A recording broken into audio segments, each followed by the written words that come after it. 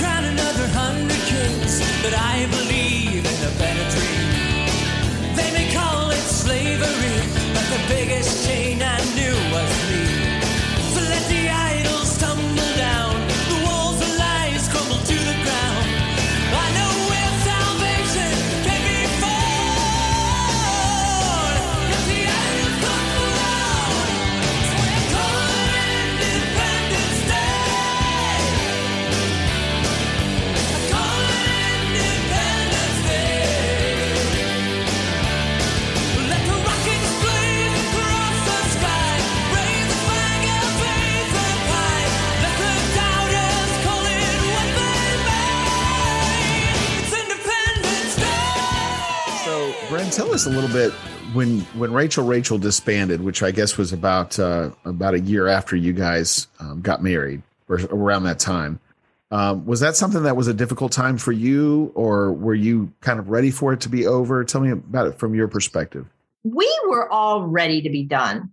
It was really a blessing. There were some really fun times, really wonderful to see what the Lord did in the lives of those who came to our concerts. And then, sometimes you look around and you're like, wow, God used me to affect that person so much. And and you'll never know all the, that's funny. That's a Rachel song.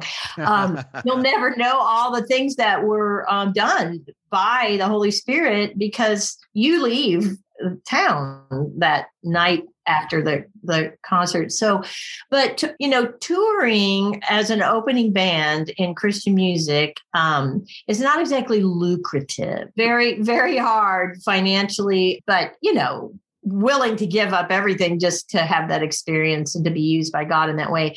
But we had our own motorhome that we purchased we did not have the funds to rent a bus, or if we didn't want to do debt, in that way. We tried to be really smart business people in that way. Yeah, very smart. We really were. I mean, it wasn't because of me, but it was some of the other girls. Just Sparky, she was the business head. She was really good. We all had our assignments. I mean, it's kind of interesting to see how women work in a band. I mean, we all had what we did. I advanced to all the dates, and there was no internets. Right. You did it on the phone and paper and wrote down the directions and the address. And there was MapQuest. I mean, there was no, I guess there was internet. There was internet. There wasn't. It was in you didn't have phones. I mean, if you were out on the road, you didn't have it, and that kind of thing. So, you did MapQuest for every single date and how to get from one to the next. There was a lot of planning and a lot of work. And, the girls on the second half of the tour, some of them weren't feeling well, and it just got to be really hard. And in all honesty, we really just weren't getting along very well toward the end. And all has been forgiven and forgotten, at least in my. I think you need to be fair to yourself. You were there. They were on the upswing. They were selling more records. The second record sold more than the first sold well. Yeah. So it wasn't like that they were fading or they weren't being well received. No, they were being very well received. And what was really interesting about that band is they were all very competent players.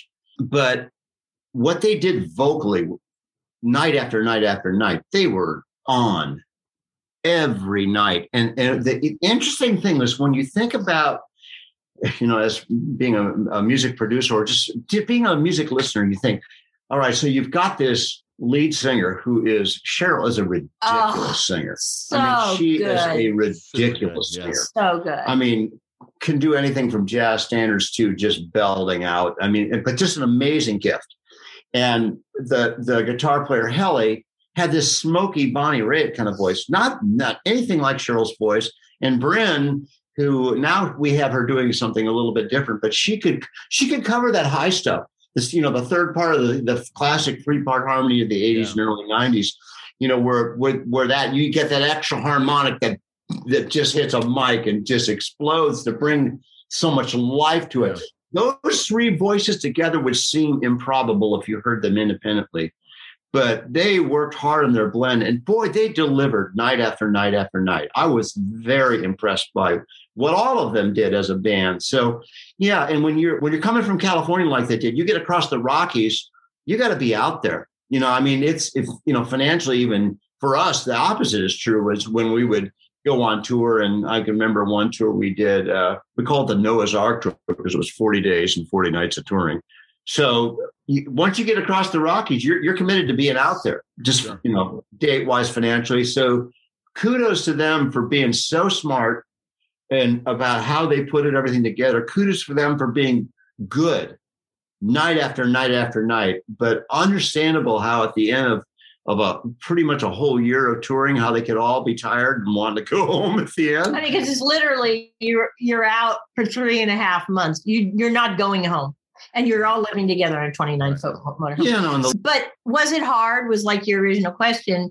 I think it was time. And I think that, people are like, your record deal, it's so hard to get a record deal. Why would you give that up? It's like, well, we called our lawyer and asked him to get us out of our contract. Wow. Because we were done. We just didn't want to do it anymore. I always like to say I broke up the band. Yeah. I moved to Nashville. You're the Yoko. Yeah, I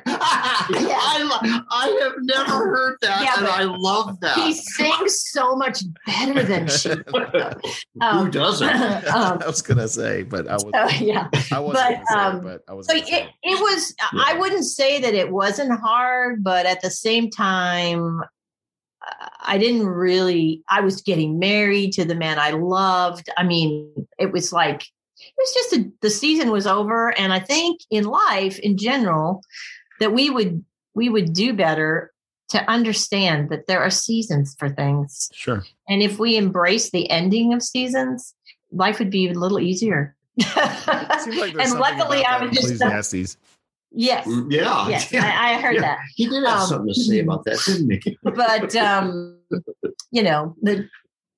it was it was bittersweet. I'd say was what it was. Well, and York had already left the band at that point. Oh, long before, because she had the opportunity to be the helicopter traffic lady. And we're like, Jenny, you've got to do this. You've got to go do it. Because, I mean, it was money, and wasn't she on the celebrity too? And I don't remember. I think she was in, I know she was on the Sky for the Malibu Fires and stuff like that. So. But, she struggled greatly with that decision because it was her calling. God gave her the vision. She was the one that went out there. Yeah, absolutely. Yeah, we heard that. And we knew it was going to be darn hard to replace her too. But we were like, no. Oh yeah, she was a go-getter. I met her. We played up at King's College wonderful place to play north of New York City. And Jennifer had been working. She worked at Good Morning America for a while. And I think it was WSIX, is a station on Long Island that she worked for. And she was just so competent in so many things. Mm-hmm. And for someone like that to say, you know what, I want a band, I want it to be a rock band. I want it to be all Christian women. Wow. Yeah. Okay. Go ahead and try that. Well, I guess you did. I mean, so I give her tons of kudos for making that happen. When I'm listening to a voice inside my head and I'm waiting for something to be said, I know that you're there. I know that you care. So I'm listening.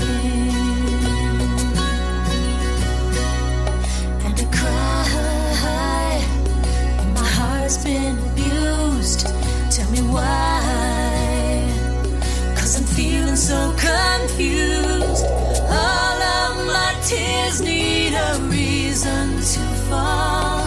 Someone to listen, take out of them all. Only heaven knows the way I feel. Only heaven sees into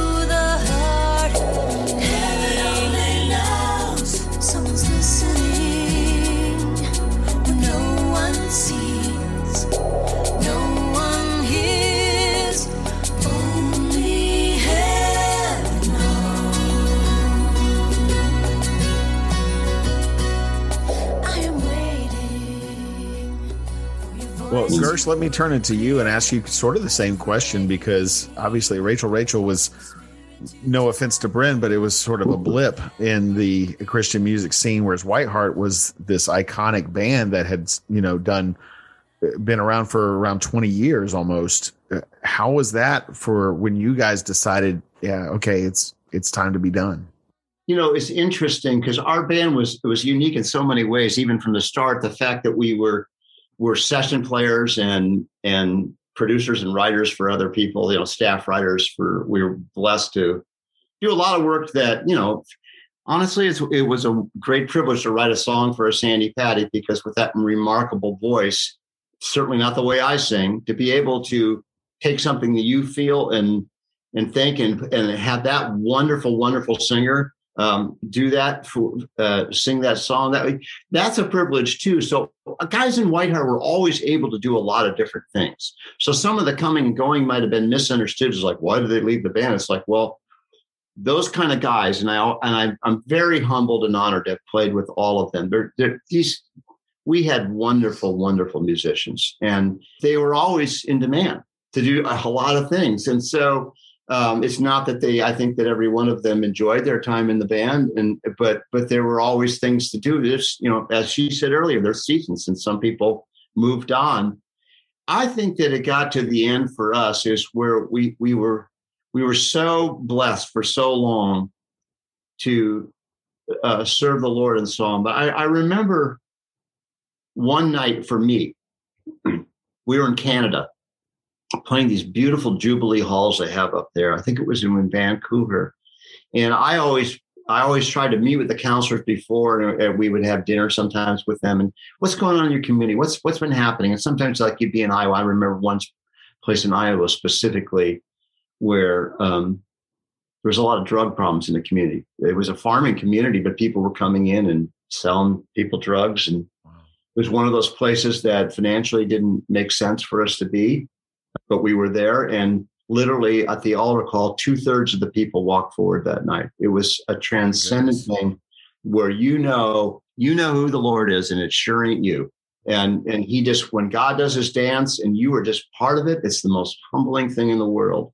So that was always my thing, is I wanted to learn about the community. I wanted to learn about what had been going on. Was there a need? Was there a specific thing to address? And I remember being in Vancouver, and it was like, I looked out at the people, as I always did, and I thought, because I was the one who spoke mostly from the stage, and I thought, what am I going to say tonight? And I felt like I hadn't done the work. I wasn't prepared, and I hadn't done what I'd always done. I didn't care enough the same way. I think I just was tired that day, but I felt like, gosh, is this a warning sign for me? And it ended up being a wonderful night, but because that's the way God works in spite of us. There's so many times when I didn't play all that well in my mind, or didn't speak all that well. And gosh, look what the Lord did that night. It's like, it's his way to remind me, it never was about you, pal. But we got to the place where I think we were just exhausted, and Rick had been through a really, really difficult divorce of not of his own choosing. And he was coming out of that, and he brought everything before his church. It was just a really, really hard time. And I think he was looking then for the next stage of his life. He had just, been around Lisa and who is current wife, and they're wonderfully married and just great together. But I remember we were playing in San Jose at Six Flags, and we had made no effort to try to book another tour after that. And, things were still going well enough. But I remember he and I were roommates on the road. And so we're just the last two out of the, because we always talk to people probably the longest of everybody. And we came back in the dressing room, we're packing up our stuff. And I said to him, so, I wonder if this could be the last time. We don't have anything booked. How do you feel about that? I just wanted to be sensitive to the situation with him. And he said, I wonder if there's any college football still on at the room back at the hotel. And that was my answer. Yes. You know what? He's exhausted, and I think he just wants to go watch college football. And that was, to me, just another sign. You say, you know what? This has been a wonderful run. And I'm so privileged and honored to have been with such great musicians who love the Lord so much. And to be able to travel, I always felt like we got back way more than we ever gave. And but it was time. It was time. It's like she said. And so I think that the peril in life is also when seasons that we're afraid to close, or when the signs are that they're closing, that makes the next beginning that much harder. Sure. What is the Lord saying in your life now, your listeners? Are you at that fulcrum? This whole world's been in a fulcrum for a year and a half. And maybe there's something exquisite, wonderful, different that you're going to be called to do now in this next phase of your life. God's called you a different place. God's called you to you and your wife to lead your family a different way. Or maybe there's another career or something, some act of service that you're supposed to do. I just invite all your listeners to listen to their own heart, because He is the maker of the seasons. He is the changer of the seasons, and He will prepare us for the next one. Amen.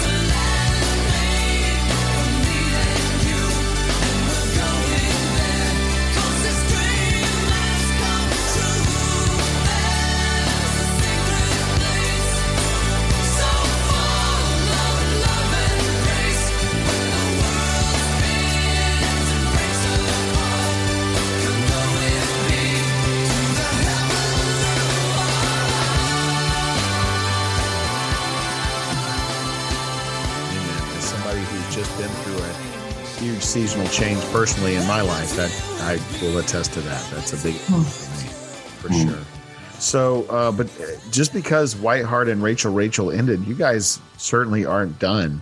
Tell us about Soul Breather. Well, let's see. We always figured that I think actually it's more not just that we figured, but that we felt like God wanted us to do something musically together. But, we had our own lives and then we had a son to raise and, all of these things. And so we kind of, I think, how God will call you to do something and you kind of ignore him for a long time. Surely I'm not the only one. I think that we did that. But then I never really was a good co-writer in Rachel. I wrote all the words and all the music myself. It was my cathartic thing. Not every song, but a lot of them. Yeah, I mean, I ended up, doing some contributing in Cheryl wrote some too. Cheryl's a bit. No, I meant the songs that I was a part of. Right. I wrote by myself. Yeah, that's what. So Gersh's taught me how to be a co-writer because we're both pretty good songwriters. So we battle it out in our ideas. I always say, I've been privileged to do some songwriting seminars for different things over the years. And I always say, kind of make a point of, if we're in a room of 200 people and I'll find out, Bob, I said, Bob, what's your name? Is your name Bob? Bob up there. Bob, everybody turn around and say hi to Bob. And Bob, I want you to do something. And I had them go up and I said, Bob, close the door. And Bob does close the door. And I say, so guess what? This room just became the safest place in all America because songwriting is a vulnerable art. It just is. And you're saying, this is what's important to me. This is what I think. This is what I feel. Sure. What do you think? And so, and it needs to be, you should be free to say anything because what I found is it's like so many times I will say the stupidest thing, or it's like, what about this idea? Or somebody will play something or say a line. It's like, well, you know what? I'm not sure about the rest of it. What is that thing at the very end that you were saying?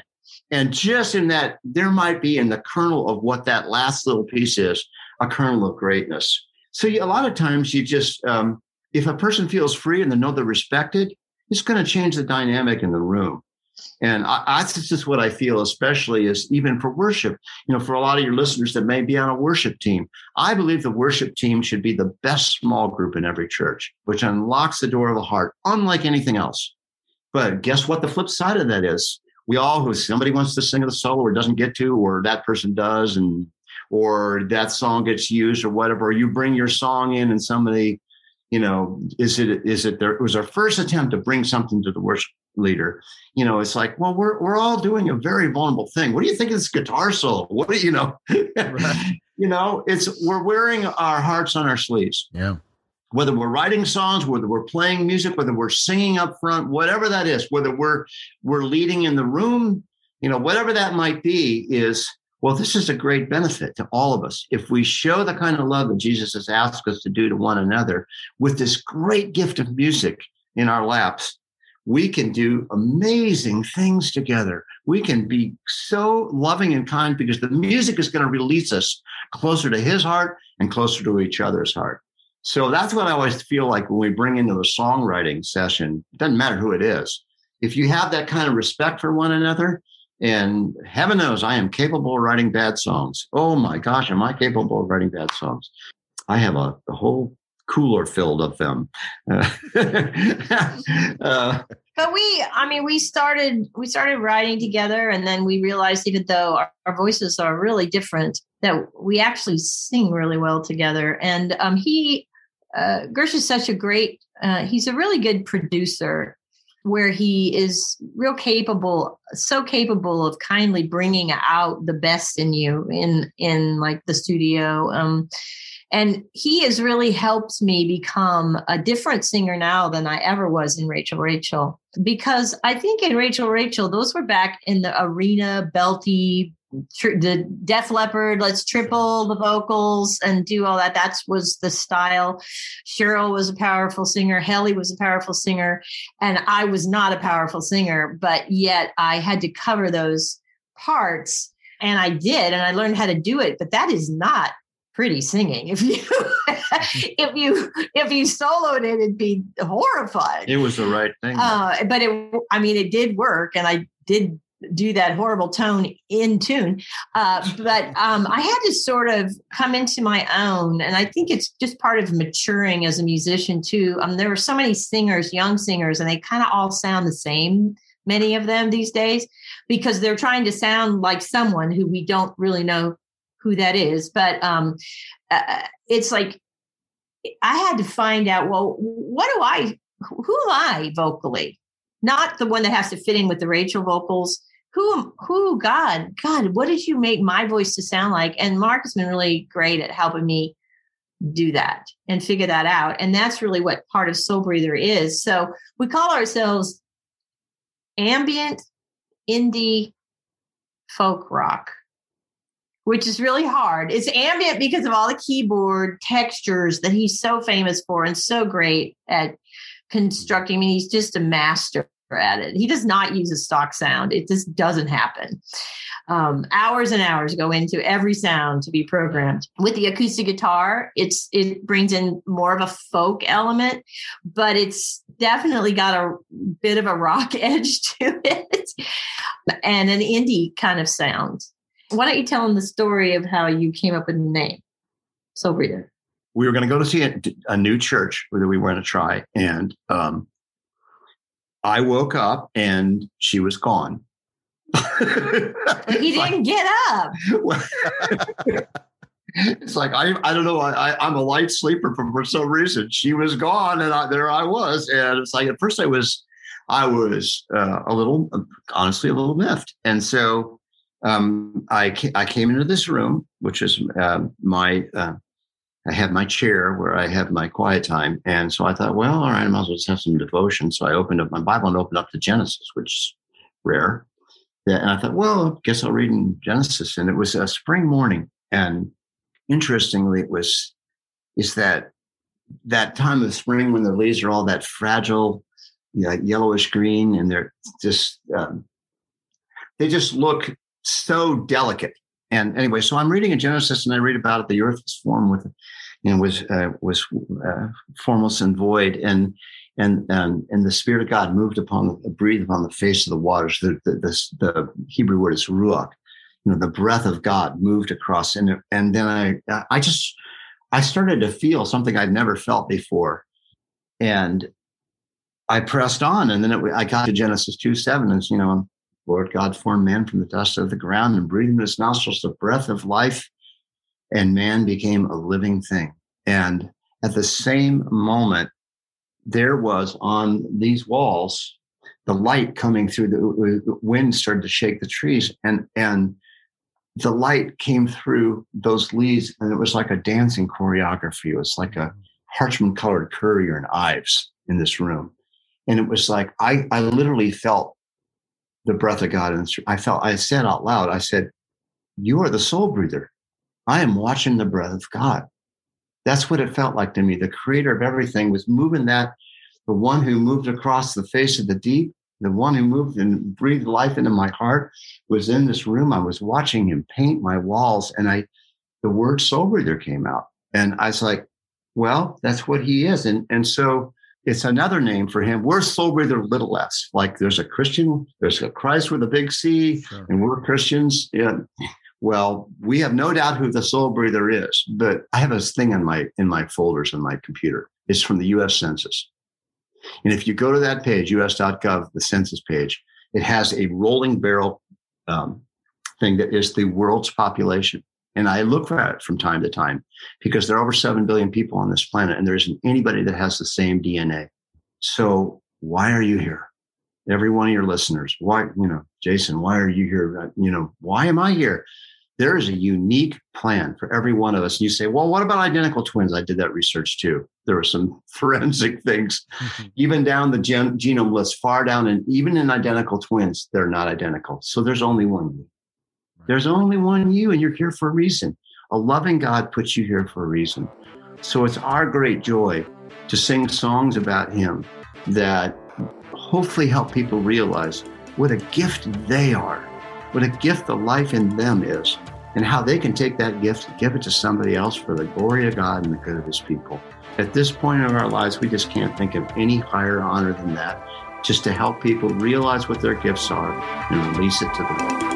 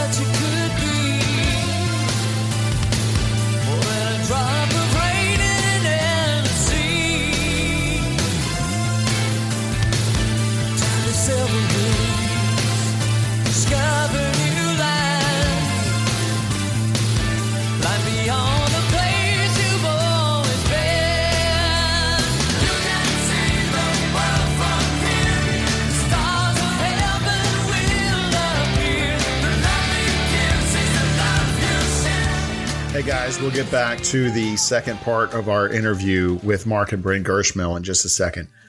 But first, I want to talk to you about New Hope Worship Center. You see, sometimes life can leave you with more questions than answers, and that's why things like truth, friendship, and hope are so important.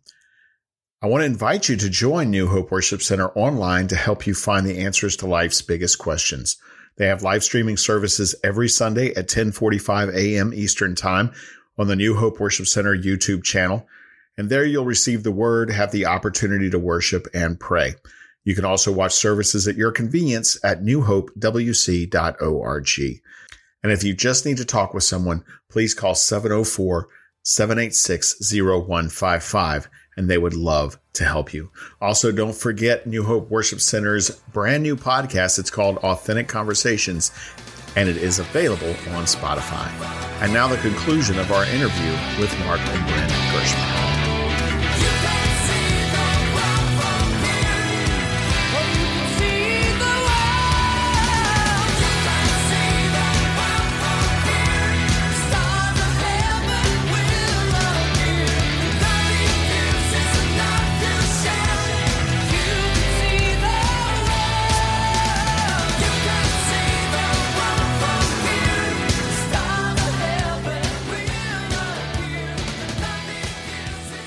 So this is coming out early next year. Is that right? 2022? Well, our third album is. Yes. It's actually, well, we don't really have a release date, which is really horrible. It'll be. I think it's going to come out before Christmas, actually. Probably December 1st, but don't hold me to a date because we don't really know. And we might leak out some singles. We've been working on it since a year ago, July. So we keep changing songs, adding songs, writing songs. And we're doing it ourselves. There's no band to sit down and knock things out. And so doing it ourselves means mostly Gersh doing it, because which is kind of like a kid in a candy store, right? Yes. And as you well know, because you're a keyboard player too. So, I'm really, I am just so proud of him. He's had to learn he's had the best engineers, in music to work with his whole life. And it's come down to, he's had to learn how to be an engineer now, which is like learning a new instrument completely. Sure. And, he knows what it needs to sound like from a sonic perspective, but it's like, well, how do you do that though? How do you make that happen? That's an engineer's job. Well, he's figured out so much. And I think that this record is sounding so, so good. And I know a lot of people, they either just like good songs. And so they were Whiteheart and Rachel fans, and they're Soul Breather fans, which is a totally different style of music. or they're like, oh man, I just like hard rock, or it's like, well, that's awesome. We loved that at that time in our lives as well. But this is what we feel called to do now. I don't want to do that anymore. It was so much fun. Don't get me wrong, but yeah. And I love it too. I had an acute viral infection in my inner ear. I ended up having MRIs for brain tumors and things like that. I was so nauseated. I thought I was never going to play another note of music. I thought it was over. And I got with a tremendous guy from Vanderbilt University, one of the top 3 neuroacoustic surgeons in the world. They tried some more revolutionary things on me, none of which worked. So to let you know, so if you talk to me at that point in time, and when I listened to the dial tone on the phone, it was a C in one ear and an E in the other ear. Oh, wow. It was crazy. So, and I will say this, she always tells me that I need to learn to pray for myself because I pray for other people. And she's right. I don't pray enough for myself, but my mother and my sister prayed every day for me for months. And I went back to this audiologist after they said, there's really no more we could do for you. This is a changing field. We never know when something may happen. And so I went back another 6 months after, and the woman who was so kind to me, oh my gosh, you get to that level of care. Those people are remarkable. But she said, you know what? I see improvement in 3 areas that we never see. And I wanted to say, well, I can tell you how that happened. I've been healed by a gracious God. But for a lot of that, I have to be very careful about sound pressure levels. I just have to. So as much as I love the whole rock experience, I got to be careful of that. And I have a dear and wonderful friend, Richie Biggs, who, oh my gosh, go through her albums. You're going to find Richie Biggs on engineering on so many of them. And Jeff Baldwin before him. I mean, I was privileged to sit next to some of the greatest engineers in the world. Clearly. I mean, they were so gifted. They made us sound so much better than we were. I mean, they're so gifted, which has been a theme of Whiteheart. We had crazy great people helping us out. I mean, that have gone on to amazing things, in the visual part of it, in the stage setting part of it. I mean, crazy great. Richie Biggs was so kind to me. And when I was starting to learn then, because the music world has blown up from, from the Napster days, the entire record industry in its old sense has collapsed. And so it's a whole new way of making music, of marketing music and getting your name out there. And it's given a lot of people opportunity, but it's, you have to learn some things you didn't know to do before. And Richie, who is a fabulous engineer, was the engineer on a number of Whiteheart records. Only guy I've ever seen in the hall. He could make it sound great in the hall. In the studio, he makes it great. Only guy I've ever seen that did both equally well. But he was so kind to me and remains so kind to me. We talk all the time, and I'll play him, what about this? And he says, no, you're getting there. That sounds good. Here's an idea to do something else. And he's so free with his information. And he is, I've been to the school of Richie Biggs, and I look a lot too, but yeah, I'm trying to get the engineering to be the level so that I hear coming out of the speakers what I hear in my head. Nice. And then the music we do in Soul Breather, especially this record we're working on right now, I have this issue, and if this offends people, sorry, it's kind of not unusual for me. I am from California, but worship is not a musical style. It's been hijacked as one. People say, oh, that's worship music. It's like, well, that's not a musical style. Worship is something we do in more than just music. But if we're talking about music, we worship God through our music. And the music we do is very worshipful, but it's not meant to be replicated by a church band. It's too complicated. It's too, we have trouble replicating it, depending on two people. But it's meant to bring people into a place where they feel the presence of God. They're driving in their car. People tell us all the time, oh gosh, your music just brings me so much peace and such a calmness. And it's just, I love that. I love that the Holy Spirit is there bringing peace through the music that we're doing. And, so it isn't full of a bunch of electric guitars and stuff anymore, but hopefully people will, they'll like it because, they're just wanting to connect with God. And sometimes we do it in rock and roll. And sometimes, you just need to chill and be still before the Lord. And that's a little bit more where we are these days musically. Well, Picasso had his blue period, and then he had his Cubist period, and Michelangelo was chip and stone. He was 88 years old when he died. I mean, I think it's the quest of art is to constantly, I always think of it's a grand collision between your gifts and the time in which you live. And so you work out your faith in a song if you're a Christian musician, and sometimes that comes out differently. I've played a lot of different trombone. I played everything from Dixieland band to symphony orchestras, and I informed, being growing up in the Lutheran church, choirs informed me. Space, sitting in an orchestra, how things happen around you, the vastness of that canvas and the beauty of all those different instruments influences the way I hear things. And I'm sure a lot of your listeners too, is they may, if they're musicians, where you sat on a stage in high school, in your high school band, string orchestra, wherever it was, in your rock band, where you were in that band changes how you hear music, Sure.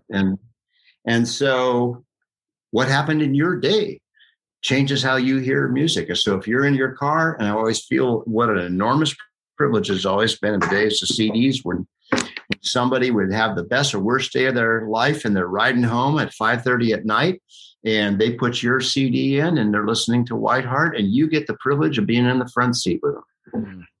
I will always be grateful for that opportunity. I don't take it lightly. And so now we're doing a bit of the same. It's just a little different musical language. And hey, we've had a wonderful son. He's married now. Life has changed. I think she's more beautiful than she's ever been. I want to write about some of that stuff. You must like wrinkles. Oh, you are such a goof. You are such a goof. Oh. So you're getting ready to come out with this new project, hopefully before Christmas. Right, Bren? So crack that whip. Hey, that's what we do. We're fans. We want more. I'm saying she's cracking the whip on me. She's wanting me to get in gear. No, but we are thrilled to be able to, for our listeners, give them a preview of what's to come on this new album. And so I would love for you guys to set up this track. Well, this is one of my favorite songs. It's called Revelation. And Gersh actually wrote this. I didn't write on it at all many years ago. And we did a track on it. And I have it in my iTunes. And sometimes it comes along when I'm in the car and I'm like, this is just such a great song. It's just so anointed. I always feel the presence of God when I hear this song. And so we're picking songs for this record. I mean, we didn't sit down and pick them all. They just sort of happen as we go. So he listens to the track and tell him what you thought. Projectile vomiting is a strong word. It so was not bad. I was a lousy engineer. It sounded bad to me. It just wasn't good. And so she said, nobody will care about that. And she's right. She played it for some friends before and they all loved the song. I mean, his standards are ridiculous. Okay. Well, no, but I think a lot of songs I've been writing these days, I write when I run. It just happens without a keyboard or what. It gets in my head and I'll come back in the house and I'll sit in front of the keyboard and I'll start to play it. And it's like, and it can be words and music. And it's like, I'm not sure what you were smoking out there. Maybe there was something from a tailpipe of a very bad car and you just hallucinated and you thought this was good. But other times it came out. And I think that was when I'm trying to remember. I think I wrote that running, but I saw what she was saying, and we just need to redo it. And since I'm gotten to be a much better engineer, and plus, the sonic canvas changed, different instruments coming into my being, and I just felt like I could pull it off better. She sang this song so well, just nailed it. And so, yeah, I love singing it. There are certain songs that just are more in your wheelhouse than others, and everything from like my heart and the spirit of it is just so what I live for, And then vocally, just placement wise, it's really good. So it's a worship song, and I was saying earlier that doesn't mean that it's meant to be done at church by a church band. It's a worship song. They could do that one. That'd be hard. Because are you saying that church bands aren't capable of playing anything besides 4/4? No, it's a different thing though. Where wait till you hear it, you'll see what I mean. Well, but some things, and I don't mean that at all. I think there's some wonderful, wonderful worship music out there.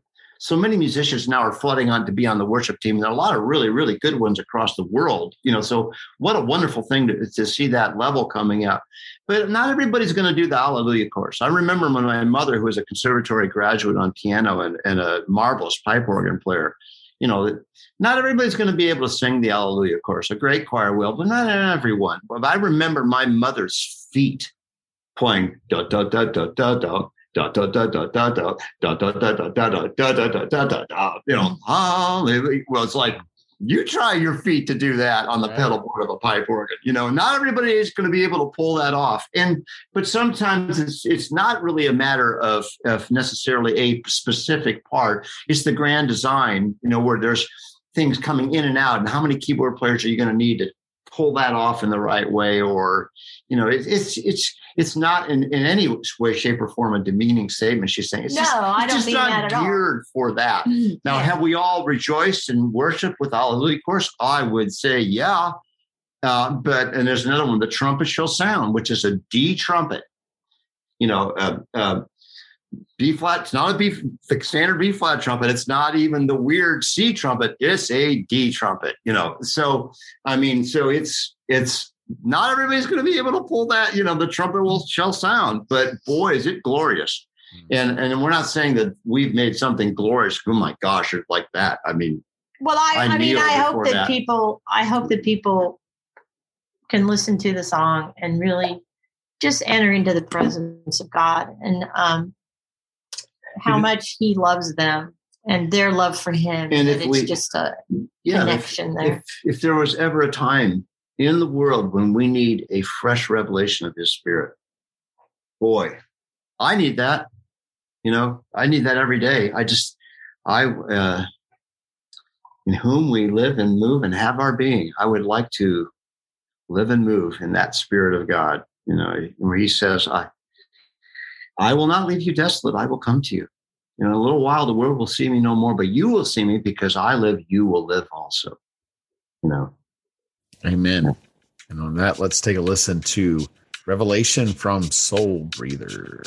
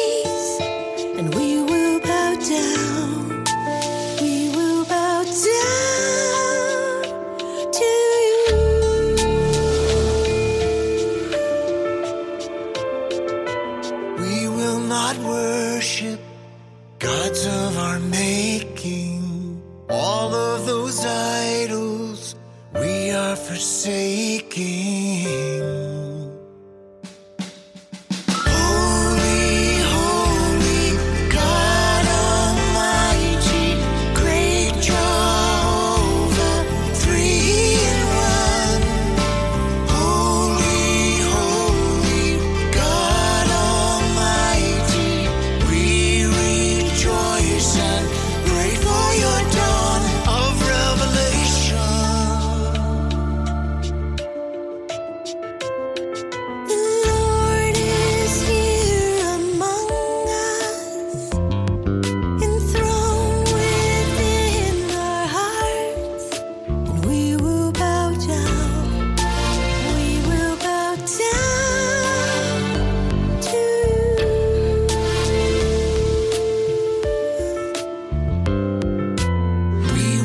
not worship gods of our making.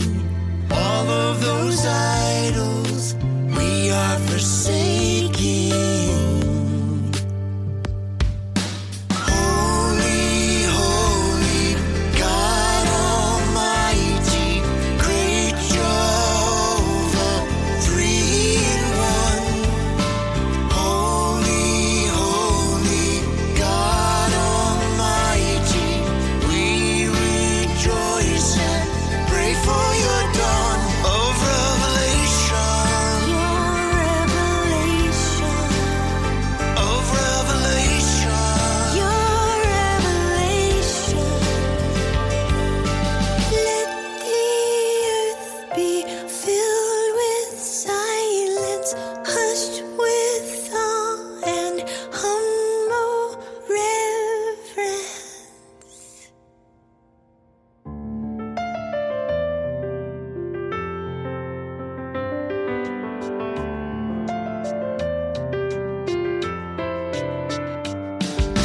Holy, holy, God Almighty, great Jehovah, 3 in 1. Holy, holy, God Almighty, we rejoice and pray for your dawn of revelation. Of revelation. Your revelation. Your revelation. Your revelation.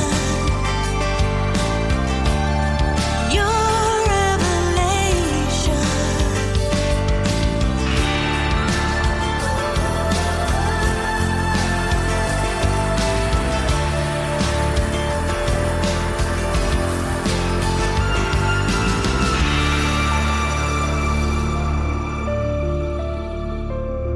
Incredible track. Bryn and Mark Gershmel, thank you so much for spending so much time with us on Jesus Freaks Vinyl to Digital. You guys are both treasures to CCM music and to the Christian faith. Thank you so much for everything you've done. Thank you for having us. You know, we appreciate what you're doing because you're providing a valuable service to people who loved a lot of music, and you're bringing back a lot of the reasons why and helping people understand who made that music and the motivations behind it. So thank you for what you do. Absolutely. That's our mission, my friend. I'd like to thank Mark and Bryn Gershmel. They spent so much time with me that I had to make this a 2-parter, but it worked out great. And I really appreciated the conversation that we had. I wish I could have shared with you everything we talked about. There was probably another hour of conversation that we had that just I didn't have room for. But that does conclude the mid-season finale of Jesus Freaks Vinyl to Digital. We will be back after the new year with some more interviews from awesome artists and conclude season 3. And then we'll talk about season 4 and beyond.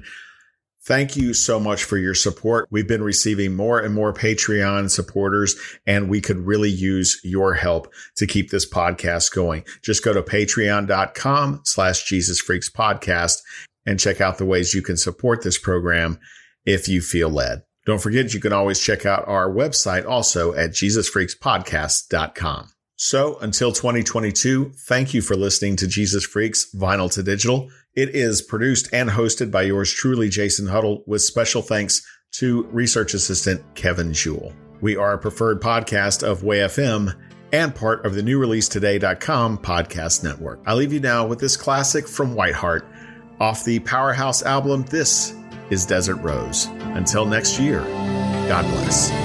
Lost in a windswept land, in the world of shifting sand, a fragile flower stands apart. There in that barren ground, you feel like the only one, trying to serve you with all your heart. And you wonder